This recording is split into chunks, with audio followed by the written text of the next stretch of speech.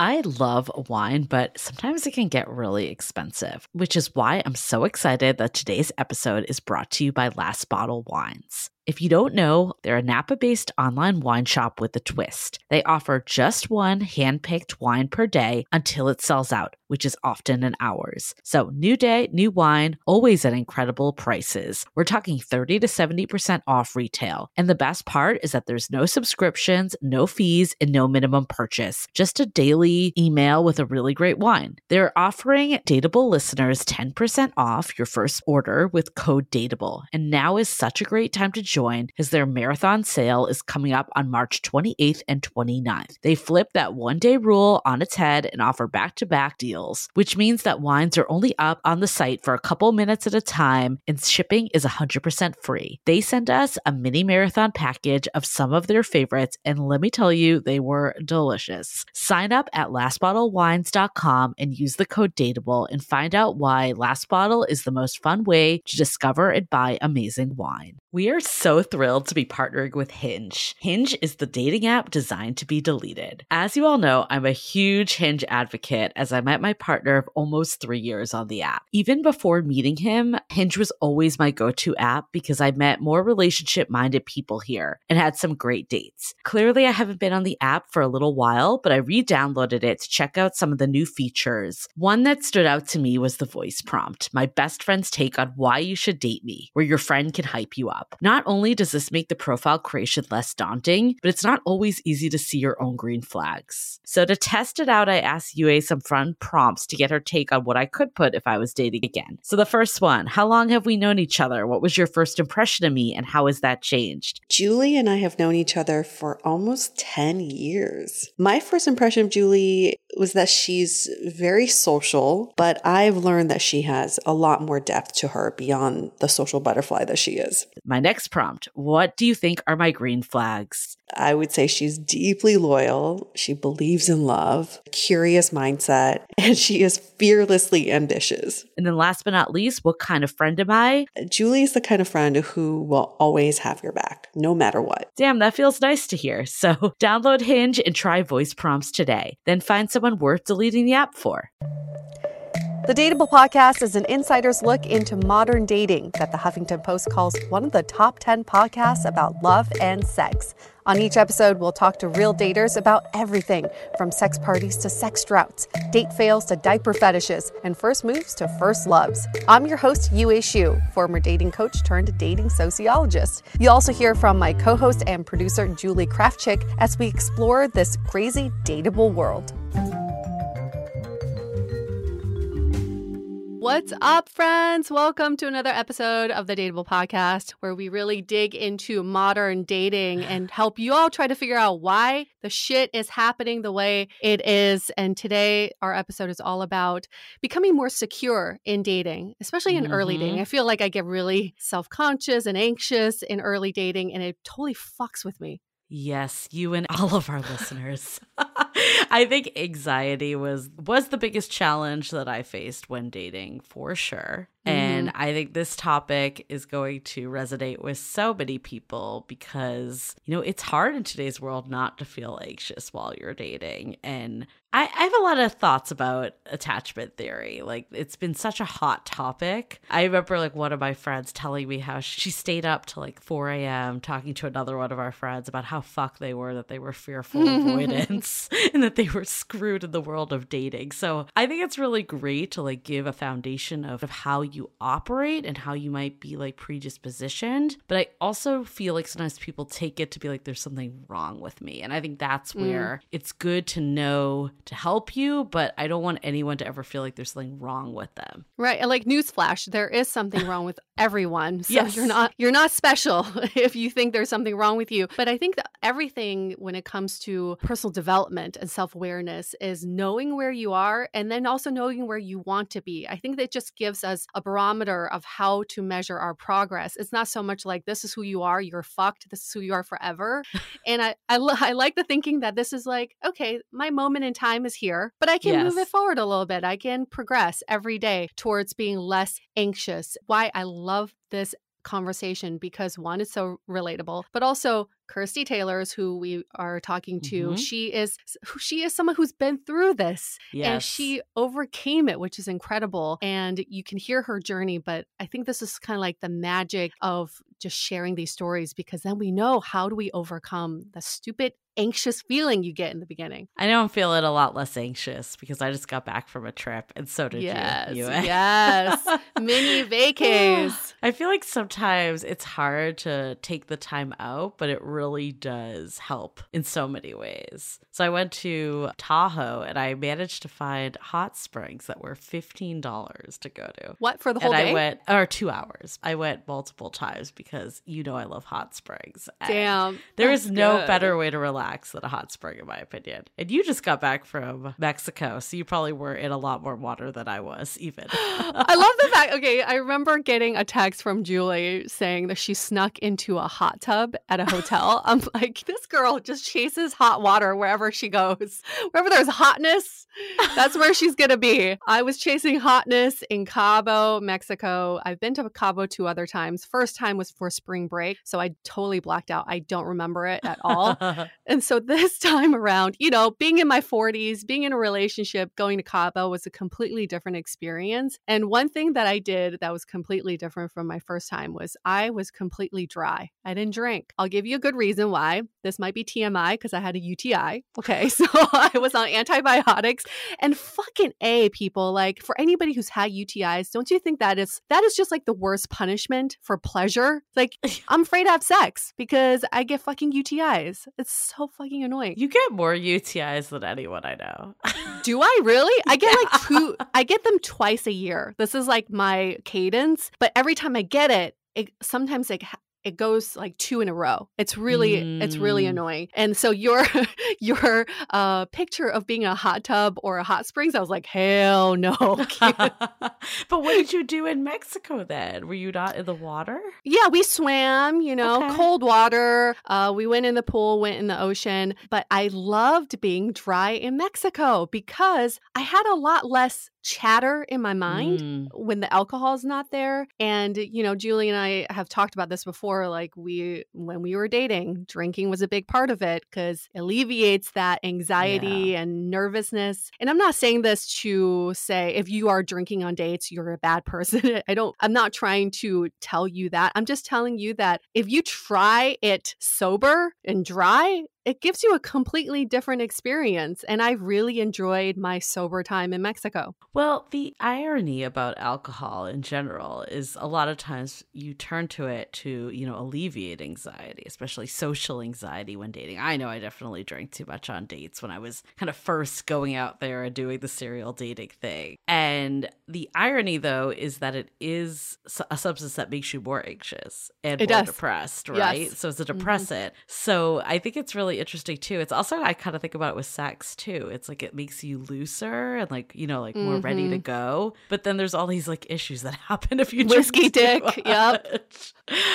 Yeah. So that's interesting. I've also been kind of cutting back on the alcohol as well lately. So I think that it allows you to do a lot more. You don't have the hangovers, all that stuff. Yeah. You have your mornings back, which is nice. Exactly.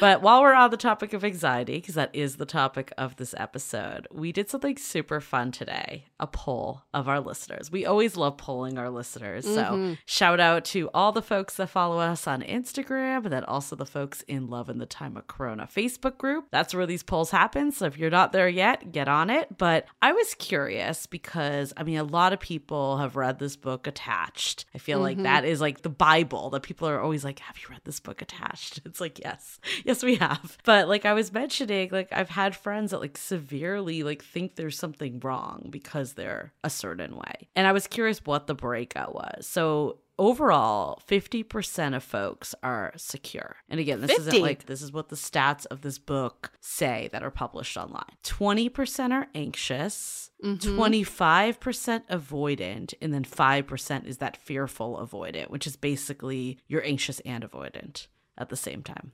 This is so reflective of the different styles because if you're avoidant, you're probably avoiding the question. If you're secure, you're like, yes, I'm going to answer Well, that's this the question. irony that I wanted to share is like that was not the breakout of our listeners at all. And I think there's a few theories of why. So our listeners were more 45%-ish anxious. 45, so okay. Collectively, the stats are saying 20%, but we're more in the 45% range. So on Instagram, it was actually slightly lower than on Facebook for our listeners that put in the poll. And then our secure attachment was about 38% on Instagram and then 12% on Facebook. People were identifying that way. And then avoidant, we were about 14% on Instagram, 8% on Facebook. Fearful avoidant was another 14% on Instagram, 6% on Facebook. So I think there's a few theories. One of our listeners in the sounding board, Megan, that we have known for years, she sent us a message that made me laugh.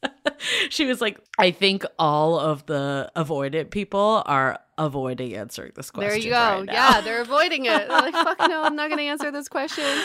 But I also think like people that maybe seek out dating podcasts or want to learn more and educate themselves might skew more on the anxious side. I know both of us have identified as being more anxious, especially when we started this podcast. I think the podcast has helped us become more secure. But I think when we started, we were feeling anxious. Like, I think when you're like, why can't I figure this damn thing out with modern dating? A lot of times you're more on the anxious side. And then there's also stats that the online dating pool is made up of more anxious and avoidant people. I believe it. You know, in theory, secure people are in relationships more. So that's kind of an interesting take on why our numbers might be slightly different. But we got a really good comment from Lauren that said, I feel like I've worked my way to secure, but anxious is the way I tend if the dynamic is unhealthy. And I'm so glad she said that because that is exactly what we're talking about today of there's, again, nothing wrong with you if you're anxious. I think for me personally, like I'll always have some anxious tendencies because that's how I'm wired. Some of it's finding a partner that accepts those anxious tendencies or being in a dynamic that doesn't bring them out as much.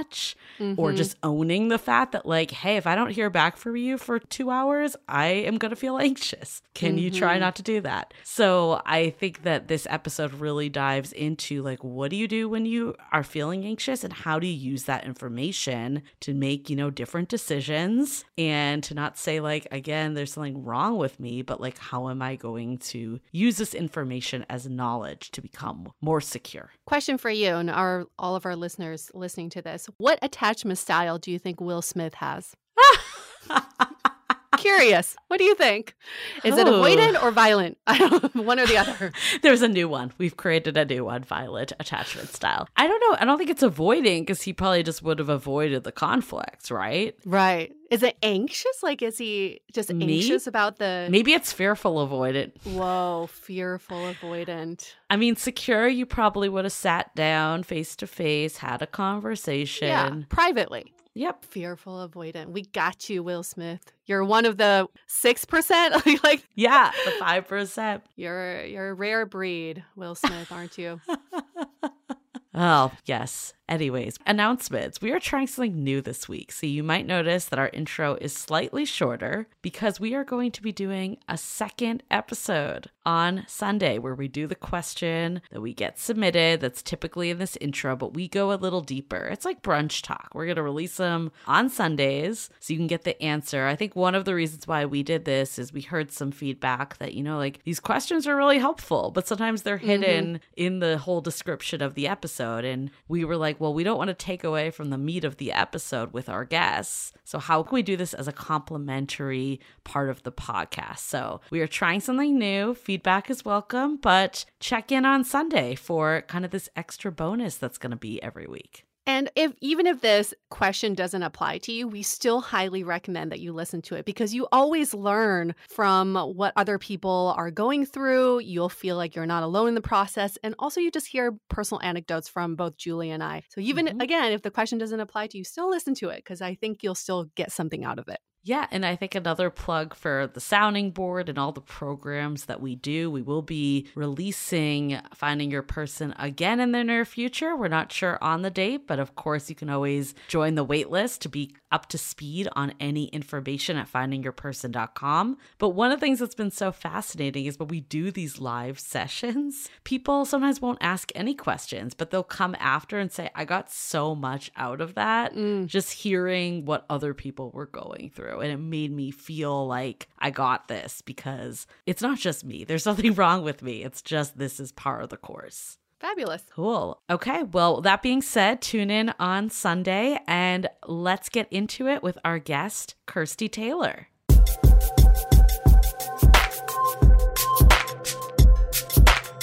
And before we got on this call, I was trying to research what does the average American study the most in school? Like how many hours are spent? And I couldn't find the exact numbers, but basically like your basics, math, English, biology, those are what we spend the most hours on studying.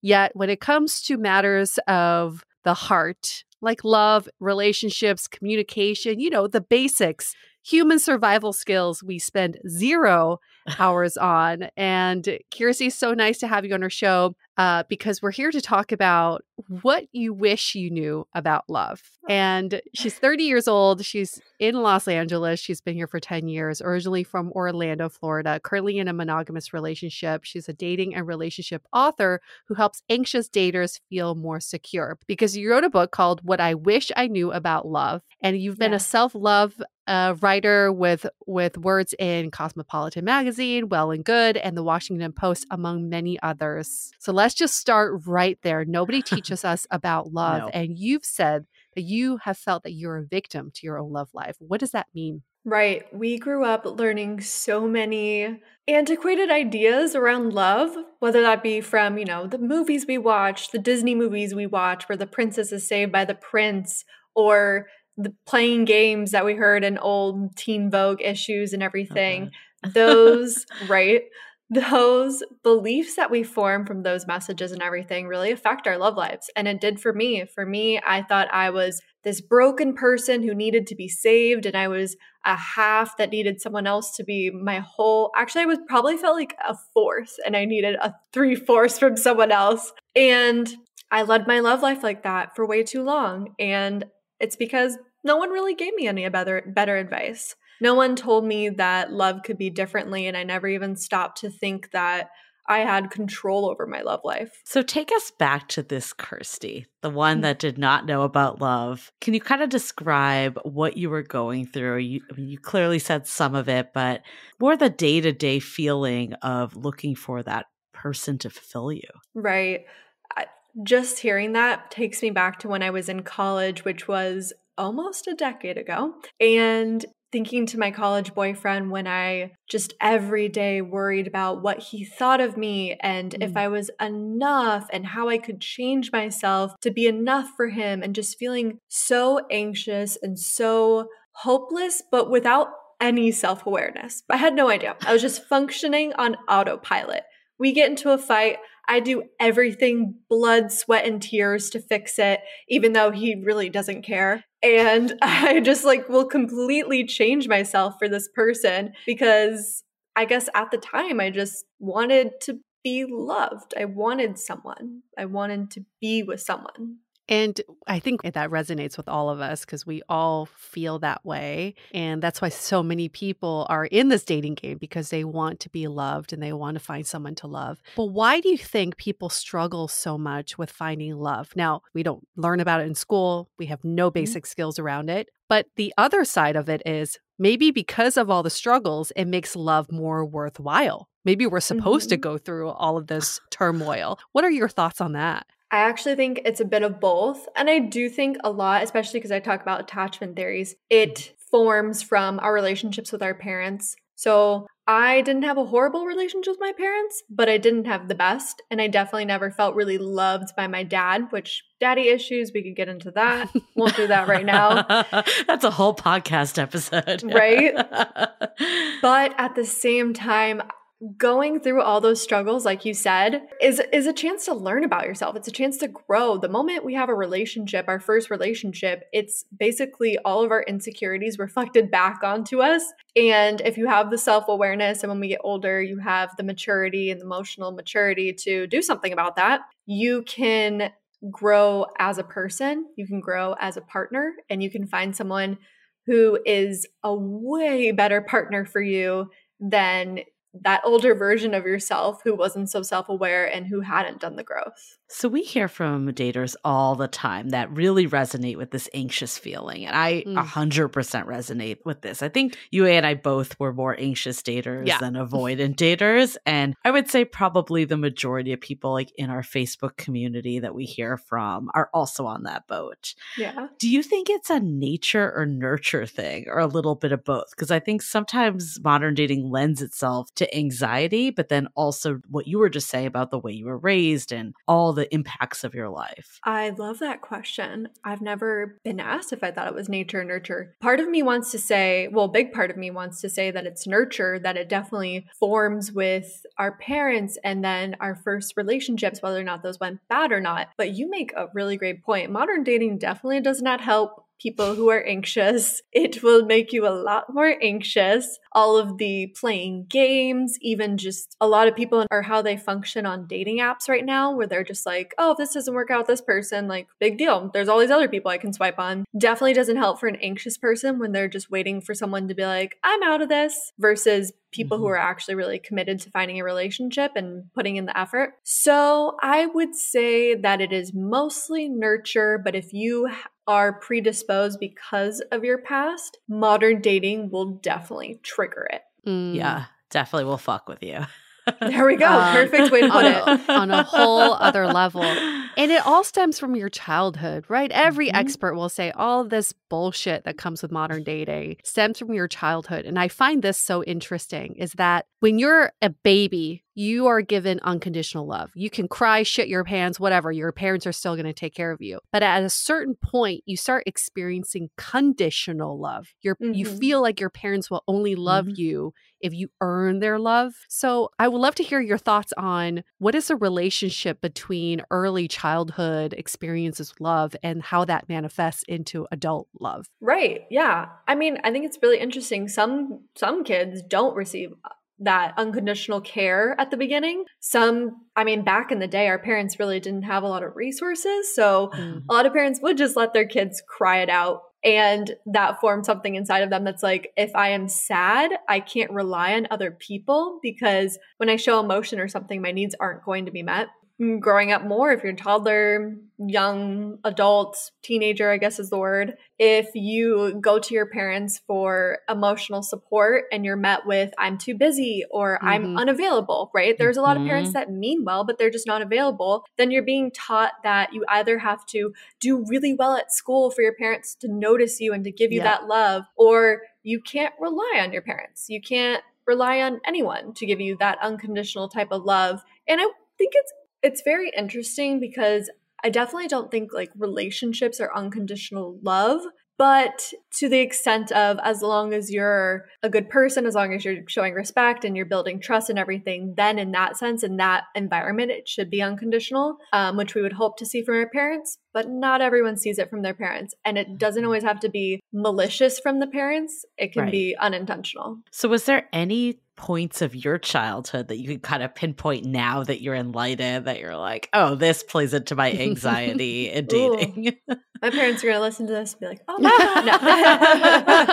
By the way, let's caveat this by saying every parent has fucked up, okay? There is like no perfect parent out there. So this is not to throw anybody's parents under the bus. No, and it's so easy to blame our parents. That's like the easy way out. And I don't think attachment theory is doing that. It's more of just let's take ownership and understand ourselves so we can work with what we got. Totally. And you both make such a good point. Yeah. It's our parents just make mistakes. No one's perfect. I'm sure we'll make mistakes. Yep. Yeah, we're human. Exactly. I think the big thing is my dad. He just wasn't an emotional person growing up. I can't recall at all him saying, I love you, or that I was beautiful, or anything like that. And I think it's very interesting that he's gotten a lot better at it as an adult.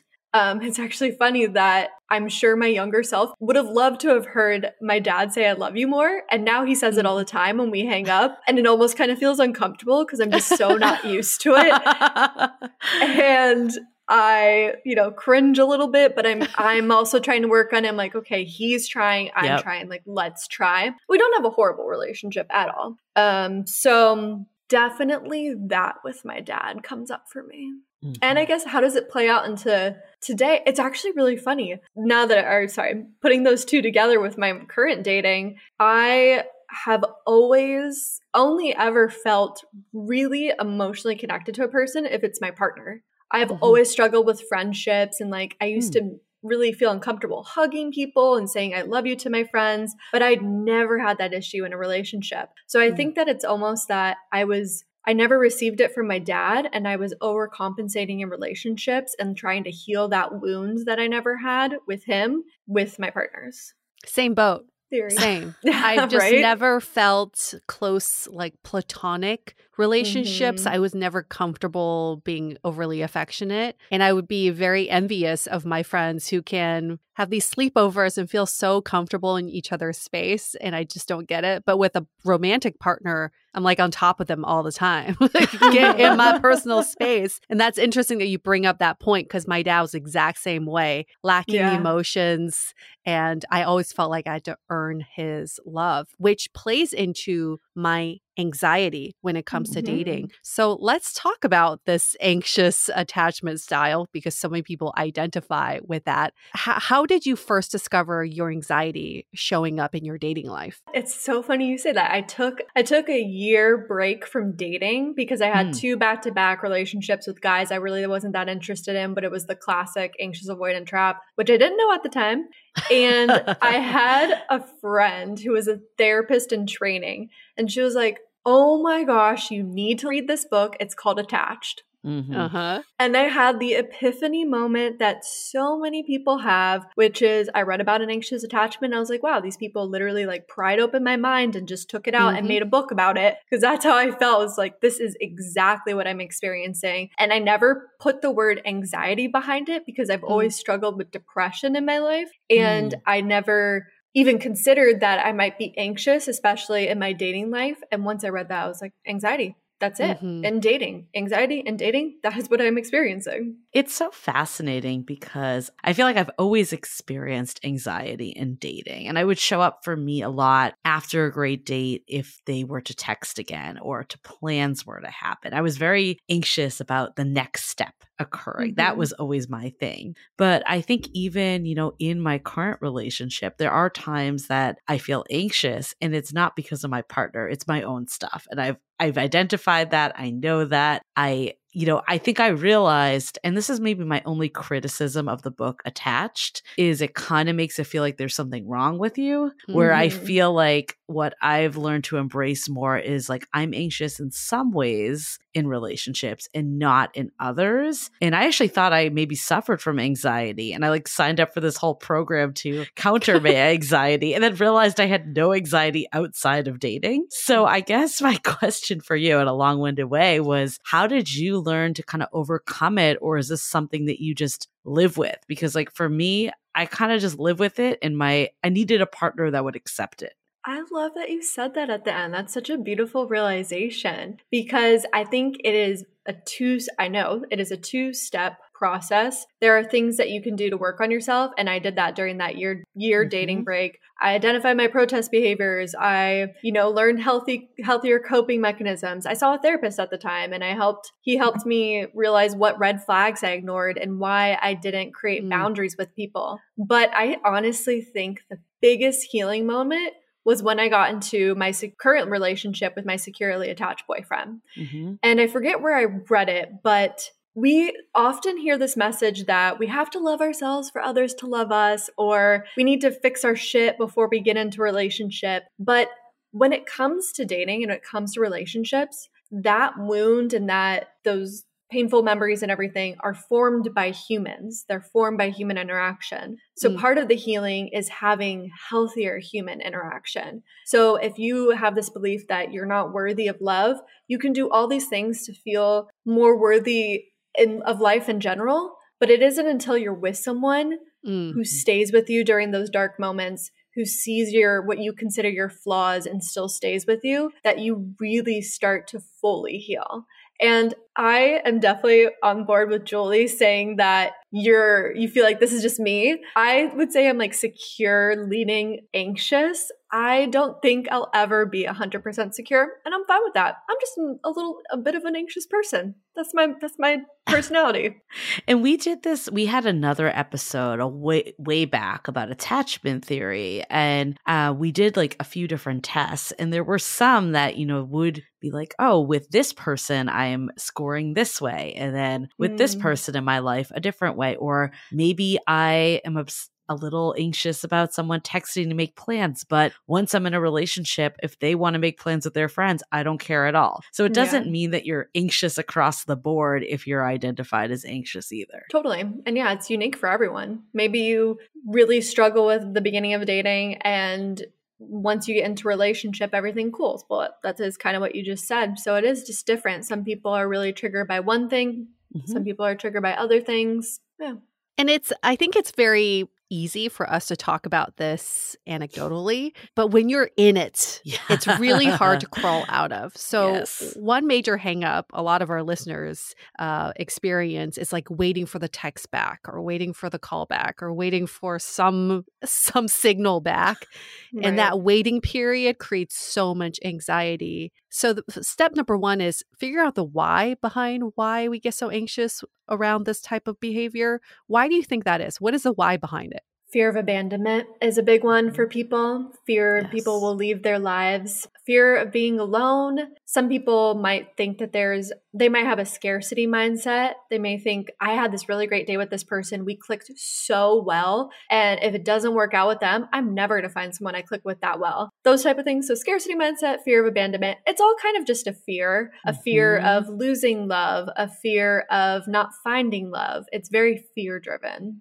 I definitely agree with that. I think that's when we see people struggling with dating, it always roots down to a fear. Yeah. And I know for me too, like I think one of the things that I started to do was I would just reach out first. And that doesn't mean that you're always the one owning the movement of a relationship. That's clearly not a good place to be in, one-sided. But if I was sitting waiting for the phone to ring or to buzz for a text, I would just look at it and be like, is it worth my time to sit here feeling anxious, or is it worth my time to gain control? There could be no answer if I reach out, or the person could say that they are not interested, but at least you know. So it's kind of like taking that fear of rejection by its head. Exactly. If you get anxious because you worry about whether or not someone will text you back or say if they had a good time on the date, take that power back from that situation and be like, I'm going to text this person and say, I had a great date. Then you're not feeding into your anxiety and your fears. Yeah.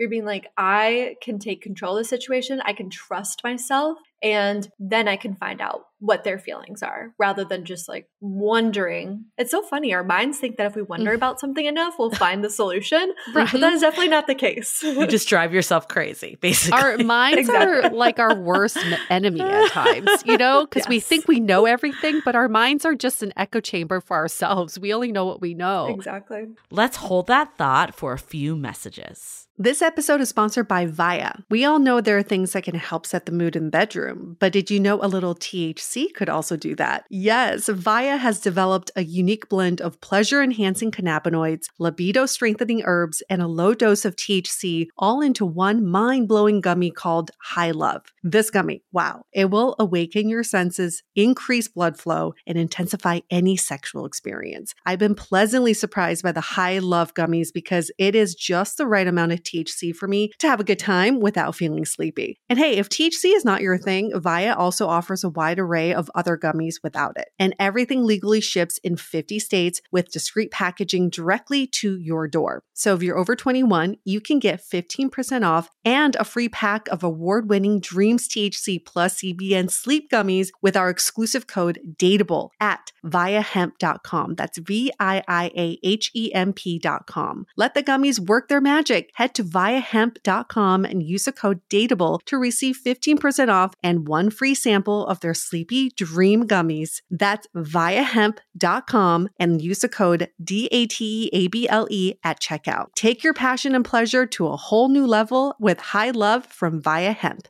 This episode is made possible by Armoire. Armoire makes getting dressed easy. With a clothing rental membership from Armoire, build the perfect wardrobe with brands that are high quality, unique, and recommended just for you. All you have to do is take a 5-minute style quiz and select items from your dynamic, personalized closet. The styles show up at your door in as little as 2 days. Then when you're ready for new clothes, just swap them out. Listen, I live in Southern California. There is absolutely no need for puffer coats or any sort of those winter jackets. But when I travel anywhere else in the world in these cold months, I'm often burdened with the task of getting winter clothes. And now with Armoire, I can just rent my winter wardrobe. It's brilliant. Right now, our listeners can give Armoire a try and get up to 50% off their first month. That's up to $125 off. Just visit armoire.style/dateable. That is armoire.style, spelled ARMOIRE.style/DATEABLE to get up to 50% off your first month and never worry about what to wear again. Try Armoire today. We are so excited to share with you our new podcast, Exit Interview. Dates don't usually end with a satisfaction survey, and yet we rate everything in our lives, from Uber drivers to local coffee shops. So why don't we do the same thing when dating? We're here to conduct the ultimate romance review, featuring daters hungry for love who have agreed to call up old flames to gather honest feedback. Welcome to Exit Interview. He upgraded himself to business class while I was in economy. Wait, wow. What? There's feedback that will make you cringe. She could be a little bit hard-headed, like not reading the writing on the wall. And feedback that will make you swoon. When she said that she had feelings for you. I had no idea. Really? And maybe you'll learn a thing or two yourself about how you can be a better dater, lover, or partner. Obviously, knew I was going to learn something. I didn't expect this. Welcome to Exit Interview. Listen to Exit Interview on the iHeartRadio app, Apple Podcasts, or wherever you get your podcasts. So, fear is an interesting concept because on one hand, fear can be debilitating. And on the other hand, fear can really protect us. It saves us from burning ourselves on the stove, saves us from oncoming cars. So when we're experiencing that anxiety, which stems from fear, how do we decipher if it's productive fear versus anxious fear? Yeah. So pinpointing what the fear is, if it's fear that you will be alone forever, you can maybe take a step back and be like, where is that coming from? Is that true? Is that a place of there's evidence behind this fear? Mm-hmm. Or is this fear because I've been told that if I'm single past 35, I'll never find someone. The pool's getting smaller. Is the fear based in a place that's actually productive, that's actually helping me? Or is the fear based on all these things that aren't serving me anymore? And maybe they were protecting me at one point. You know, wanting to belong is a completely normal thing. People think the moment they're lonely, they're like, I'm doing this wrong. I should love myself enough to never be lonely. But to want to be with someone is a natural human experience. It was a survival method. But to take a step back and be like, is this helping me? Is this serving me? Or is this keeping me stuck and holding me back? Right. Am I playing the victim or am I making progress? Yes. So maybe a follow on to that, because I think this is something that a lot of people struggle with, and I've definitely been here too, is it my own anxiety talking, or is it my gut telling me that this is not the right partner? Right. What was your way to like decipher between the two? This is a really hard thing for a lot of people with anxiety or just relationship anxiety, right? I have a couple things to say about this. The gut feeling, a good question to ask yourself is this feeling persistent or is this feeling more triggered? So is this feeling, do I think about this when I'm just driving in my car and feeling okay? Do I think about this when I'm taking a bath? When I'm calm, do I think about this? Do I worry about this? Or does this worry come up after a fight? Does this worry come up when I don't hear from my boyfriend or partner? Does this worry happen when we're having a disagreement? Something like that. Because anxiety will often be a triggered thing and a gut feeling will be a calm, assured feeling that can come up sometimes when we're triggered and we're worked up, but is still there even when we're not triggered and worked up. So for me, that's something I struggle with in my relationship, you know, and a partner can always be better, right? There's always something that you're like, I can change this. If only this were better, especially with social media. We look at couples on social media. If my boyfriend was funnier, if my boyfriend actually did TikToks with me, that used to be a big one, since that's a big boundary of ours, is that he's not on TikTok with me.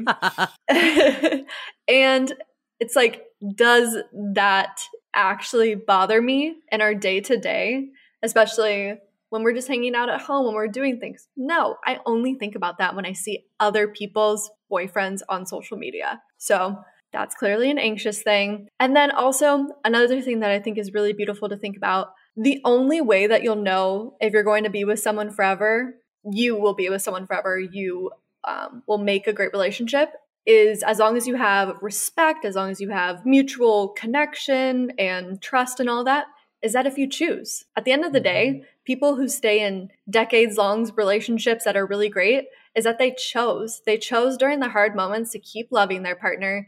They chose to work through the fights. They chose to compromise. They chose to figure things out, and they chose to stay. So as long as you find someone who's great, you find someone who you really enjoy your time with, you just have to make the choice. Okay, so here's the tricky part, though. Let's go. So yes, I agree. I think it's a constant choice. But we know a lot of people who chase the anxiety because they've mistaken the anxiety for butterflies and chemistry. So we've even heard people say, well, I haven't had to wait for a phone call. I haven't felt anxious. Yeah. Is there something wrong with this relationship? Am I bored by this person? So question. Then it causes that yo-yo effect of roller coaster dating, and then you don't know what a healthy relationship looks like anymore. So how can people stop themselves from chasing after that anxious feeling? Right. I love this so much. And I'm sure you've had Logan Ury on your podcast who says, fuck the spark. And I love that phrase. So it's a process. It's a process going from I'm attracted to these people who make me really anxious, or I'm attracted to these people who are emotionally unavailable, to secure, which can oftentimes come off as boring, is actually what's going to be a great relationship for me.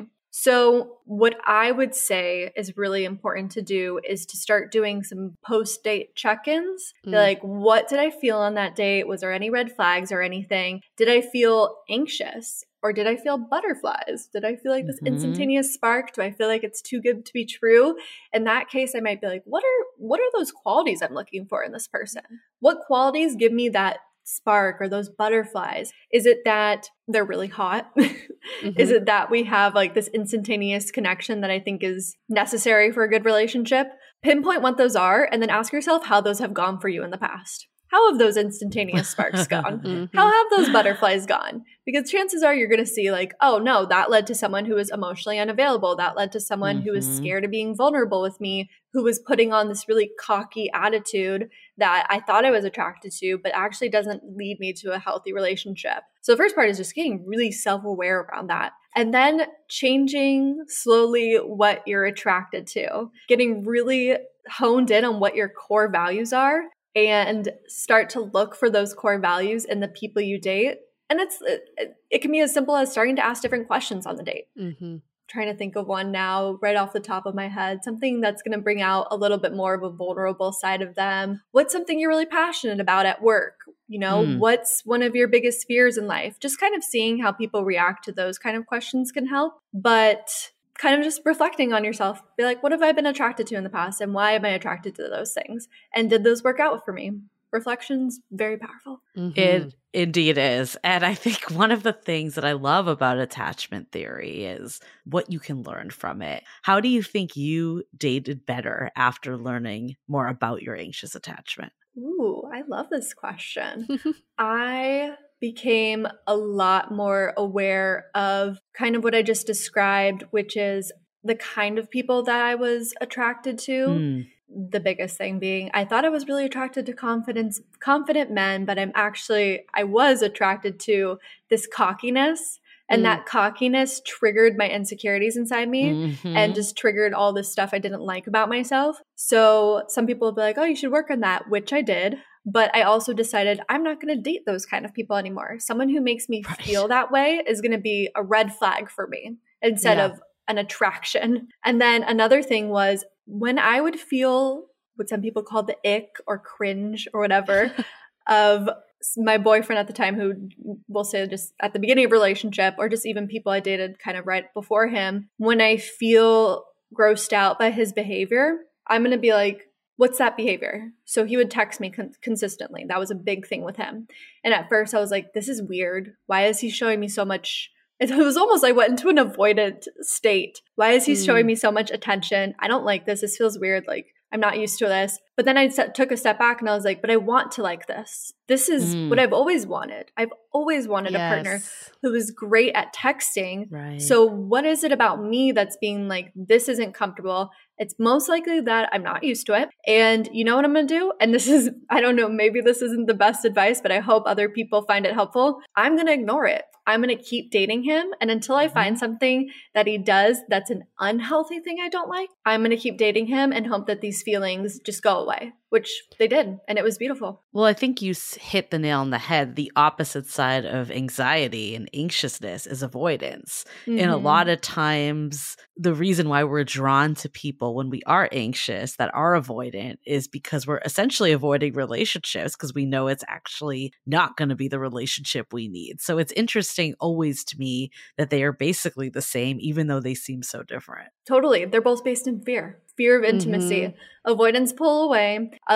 Anxious people are scared of losing it, but we both get into this dynamic where it's not actually ever there. And a lot of times avoidance are characterized as these demons or like the bad people, but it's really just, it's the same core problem that we're both dealing with, and just manifested in different ways. And there's that fear of change too. I think in your example, you kind of inspired me with this thought, which is, I think in dating, we're always chasing to replicate the feelings we've had before. So we tend to, we kind of overlay the current experience with previous and say, I didn't feel like this before. And if it doesn't feel familiar, we kind of want to get away from it for some reason. But the reason why we're still dating is because the previous experiences haven't worked out. So maybe chasing more of that change in feelings and experience is a better way to go. What you described was a little bit uncomfortable, but you leaned into it because it wasn't a feeling that you had felt before. And in your book, you feel very strongly about the sentiment of not having someone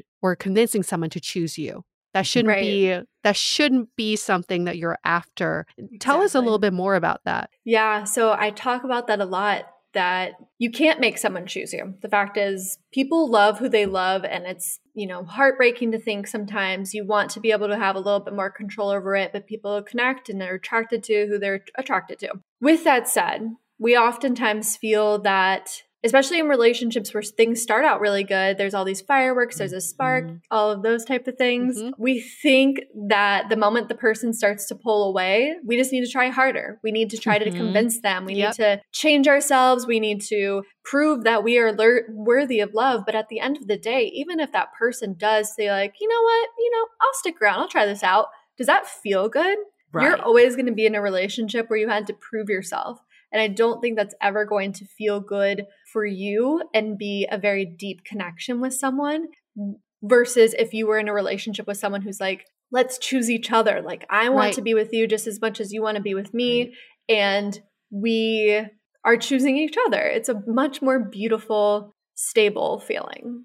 So how did you come out of that? Because you said that you would chase. How did you learn that this was not the right approach and it was so much better and more fruitful to be with that person that also chooses you?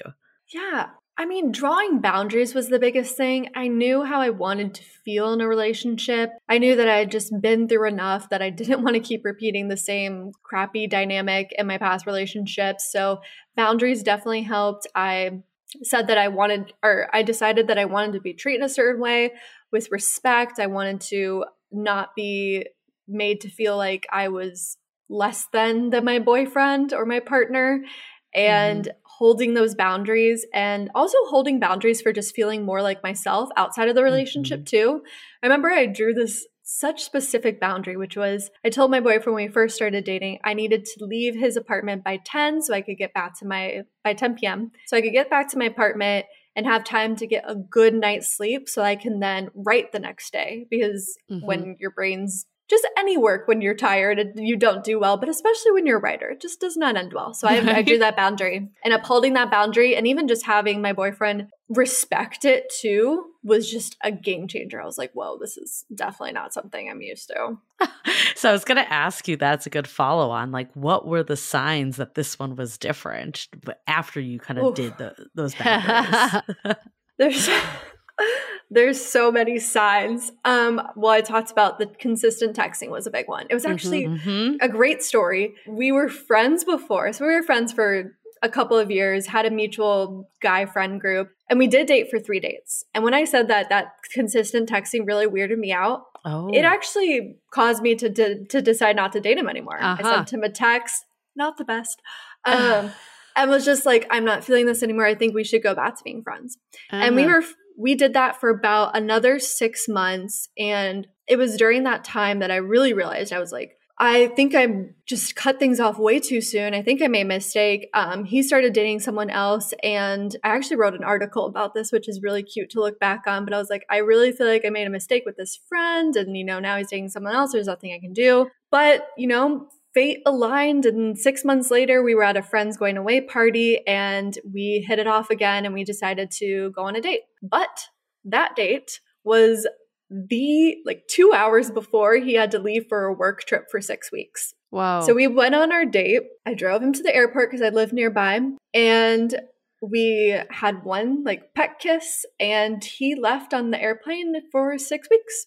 And it was during that time and it was to India too. Wow. There was not a single day that he didn't miss texting me. And it wasn't an overwhelming amount of texts. And with that said, parts of India that he was in did not have the best reception. So he really tried to text me and everything. And it was actually a really interesting experience to the beginning of our relationship because he would ask questions about me. That's another thing I wasn't used to. Truly, genuinely wanted to know about my life. And I was like, wow, this is crazy. So on top of the consistent texting, respecting my boundaries, never pressuring me sexually, never pressuring me to move into a relationship too quickly, always respecting and being open to talking about things, even from the get-go, even from the beginning of the relationship, were clear signs that he was much different than the people I had dated. I think when they keep communication while they're away is a huge. It's the best way to tell. It is the biggest green flag you could possibly find, because a lot of people feel like, especially in early dating, you only went on one date. They feel like, oh, I'll just talk to you once you get back or once I get back. But if they keep the communication going, it means they're serious. They want you. Exactly. And if they want to communicate when it's not convenient for them, it shows that, it's not just this is easy and then bored or whatever. It was a really interesting experience. And I know obviously not everyone can go through that, nor is that something that you should have to go through. But it was really interesting because we just got to know each other on such a deep level. Because again, he was asking so many questions, and 6 weeks of communicating, you can learn a lot about each other. So it definitely was helpful for my anxiety in dating too, because I could definitely reason with myself in those moments. Oh, he's texting me a lot, or oh, he made a stupid dad joke and that's kind of cringe, for me to step back and be like, that's really not that big of a deal, Kirstie. Ignore that feeling. You know what's so funny is I've heard this happen so many times, and one of my close friends this happened to when she first met her partner. She was not interested at all, but she was chasing guys in the band that were totally unavailable. And it was that she, did the self-work. And then she saw this person that was essentially there the entire time as someone completely different. I think at the beginning he was boring. He wasn't interesting. And then those characteristics, well, first of all, she didn't see him as boring. I guess I don't want to say all of a sudden you're into boring, because that's not the case. But it was that she changed what she was attracted to and started to see him in a different light. So you talk about this year break that you did. Was that kind of the pivotal point for you, that you started to see things in a different way, or was there something else? It was, the catalyst was those 2 horrible breakups with emotionally unavailable men that got me to take the year break from dating. But yes, it was during that time. I had been dating back-to-back, I'm not even kidding you, it's a little bit embarrassing, back-to-back relationships for a decade. And I really just never took a break from it all. I never just like tried to love being single. And I'm not saying that people have to like love being single forever, but just enjoy it for a little bit if you are. And yeah, during those moments, I was like, okay, I can see the light. This work that I'm doing. I read Attached. I read research papers. I was seeing a therapist. I talked with friends. All of that just really opened my eyes. And geez, I'm so thankful I took that year off because it made all the difference. And then when you say a year off, you mean no dating at all? There was absolutely no dating. For the most part. I've always wondered if someone would ask me that question. Good one. Leave it to you, eh?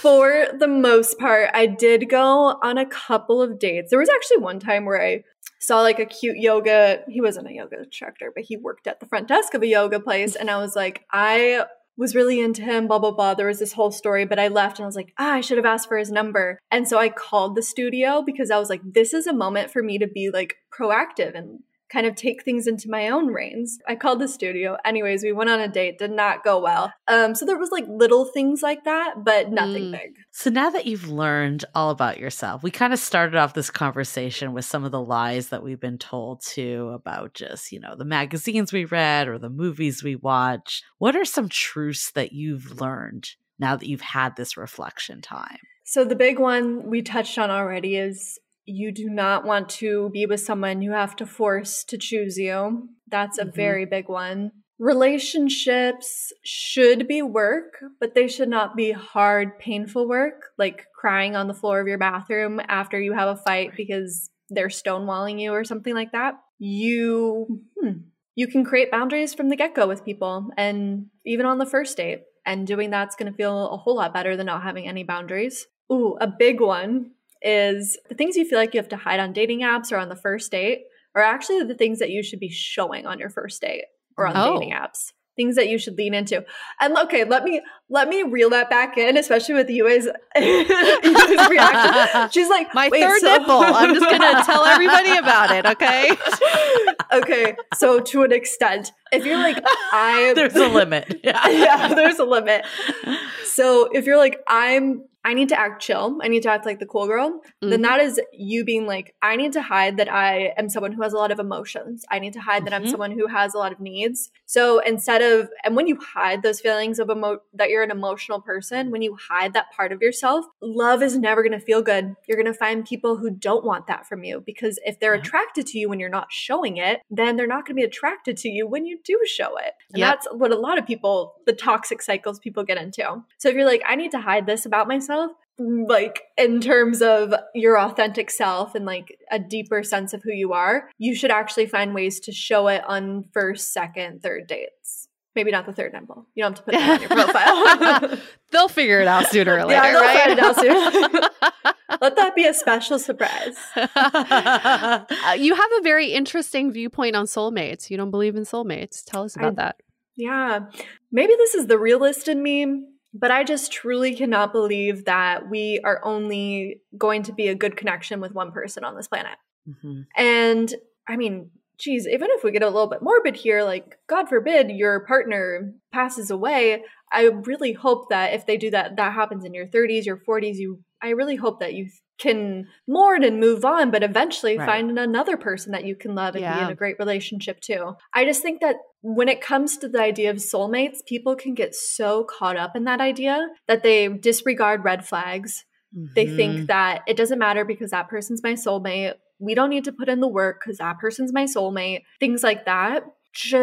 It's not realistic. And I don't think that it creates a healthy mindset for people when they believe in that. And it's such a high expectation for someone. It really is very high expectation. You're everything. Yes. Right. Yes. Find a great connection, but don't buy into this idea of like the other half. You are a whole. If you don't feel like a whole, like change things about your life, build up a life that you really love, and also bring in your partner. Then you'll be two wholes and like 2 holes is better than 1 hole. It's even better. Hole with a W. I just want to make sure that people are hearing that right. Yes. You can bring hole your with a W. H holes too, but Exactly.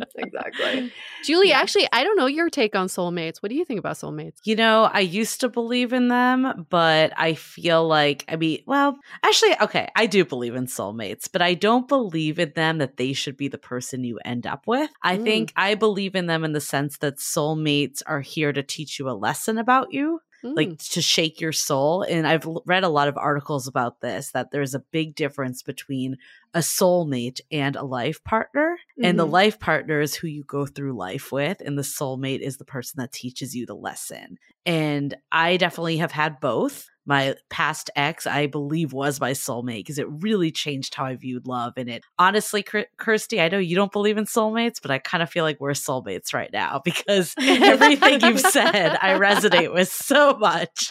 But I really think that that he was there to teach me about myself and to take that year break and step back. All of that was my story too. And that allowed me to find the partner I have today that is more of who I could see myself doing life with. Right. Hey, that's a different mindset behind them. And I love that. I also have heard people say that we have multiple soulmates. So, I mean, I definitely can get behind that, especially with the idea of soulmates even being platonic. I love that. That's amazing. Yeah. I just think of the idea of it's the one person you must search. The one. I don't believe in the one. I don't believe in the one either. Yeah. There's so many. And also, I agree. I don't think it has to be romantic by any sense. My soulmate is my cousin. She is. She and I just have a soulful connection. She gets me, I get her. But I agree. Like it doesn't have to be a romantic soulmate at all. Right. So now that you've learned all the things you've learned, for anyone that's struggling right now, because we know a lot of people are, which is why we want to do this episode with you, because I hope that other people also find you to be their soulmate, that they can really resonate with what you're saying. What is one piece of advice that you would have of something that you wish you knew back then that you now know? You would think this would just pop into my mind since that's basically what my entire book is. There's so many things, and I feel like I touched on a lot of them, so I'm trying to think of something I haven't already said. The biggest one is honestly the one I already mentioned about the authenticity, really trying to show your authentic self on dates, because that was by far one of my biggest issues, and I think would have scared away a lot of the people that I ended up dating. But don't take things so personally. That's definitely a big one. Don't take things personally, because before it just used to be, you're not going to be a match with most of the people you date. I read somewhere that was like the best mindset you can have in dating is that you're not going to be a good match with 90% of the people you date, especially if you're showing up as your authentic self, which is so true. So get really good with rejection. Rejection doesn't have to always feel so personal. But just even nowadays with modern dating, geez, you could be a good connection with someone and they could just not be interested in a relationship, or they could secretly be married. I really hope that doesn't happen, but I just hear that so much. Or like they're divorced, but they're actually just separated. Those type of things I hear all the time. It's like every rom-com on Netflix right now. Right? So yeah, try not to take things so personally. If you do, don't beat yourself up. Maybe get a second person's opinion on things. Usually our friends can be a really great objective standpoint to things. But if you take rejection personally, it's going to be really hard to go through dating and not feel completely hopeless. Yeah.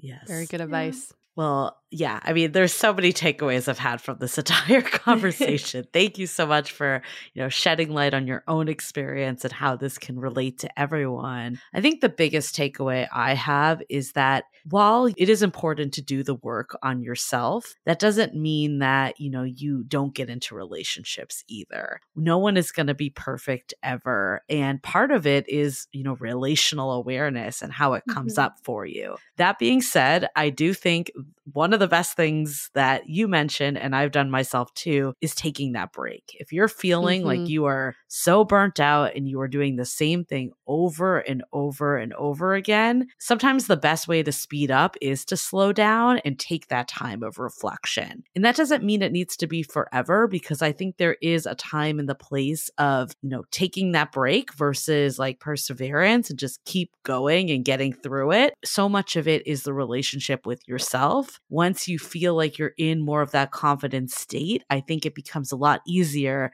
to keep going with dating, because you can say like, actually, I want to feel this way, or I know this is important to me, less about, am I, the person for this person, or what do they think about me? So look at the language you're using, look at how you're showing up, look at, is it the definition of insanity that you're doing the same thing over and over and over again, or is there progress being made? Because I think that can give light into, is it a break that's needed, or is it just to push to keep going? Right. I love that. The break thing really is resonating with me, because I think a lot of our listeners will say that they want to take a dating hiatus, and they mean cold turkey hiatus, not talking to anybody, be a hermit, work on themselves. And I truly believe that's not the most healthy way to reset your dating mentality. I think a reset, or when you take a break, is when you're not so results driven. Or obsessed, let's say.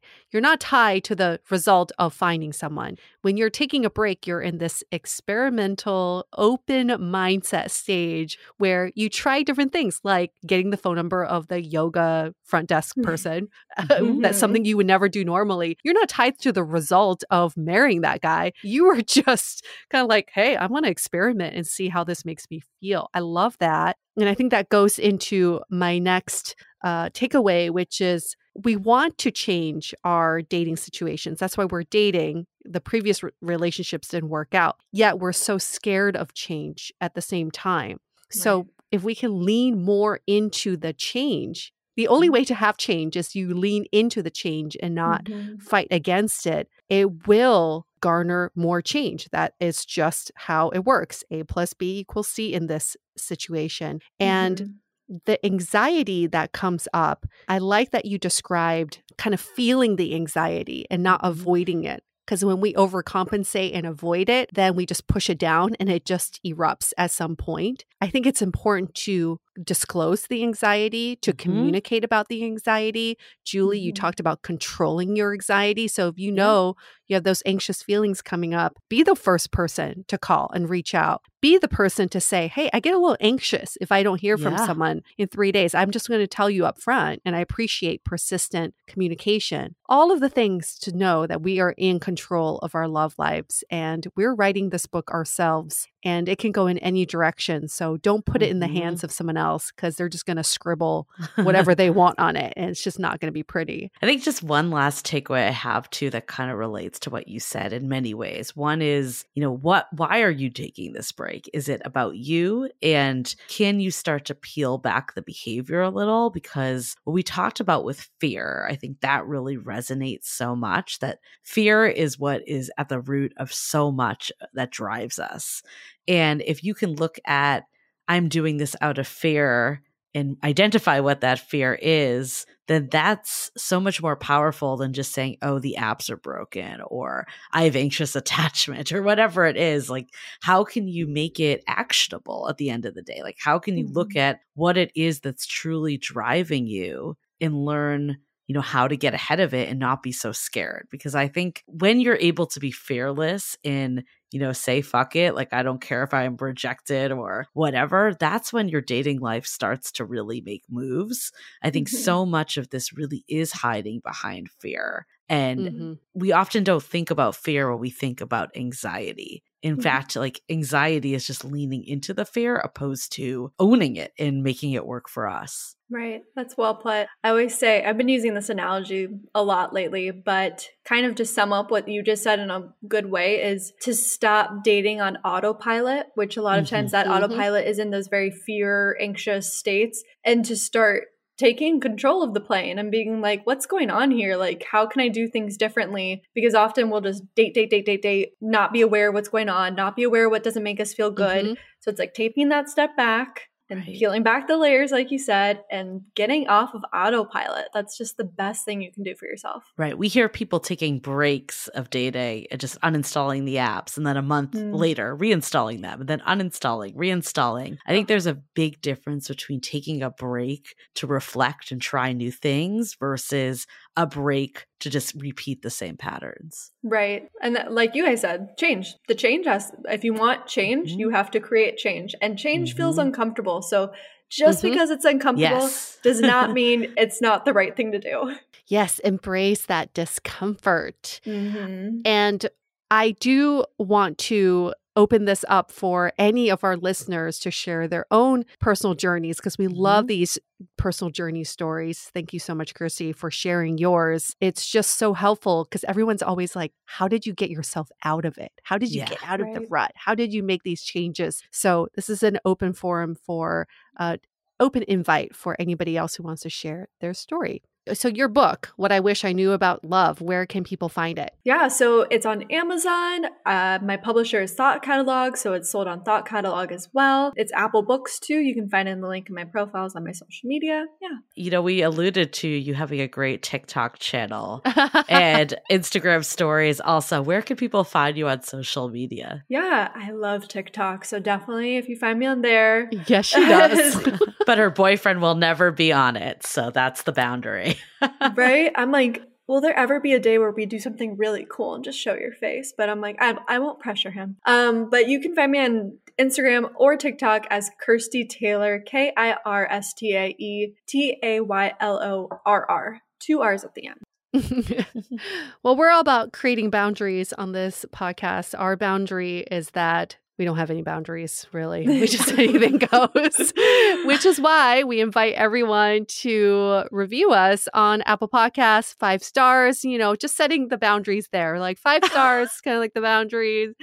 Write a little something nice. We love that. We always appreciate that. And because of your reviews, we can get guests like Kirstie here. So thank you for all of you who've given us reviews. And on that note, we're going to wrap up this episode. Thanks again, Kirstie, for being on our show. Thank you. Thank you.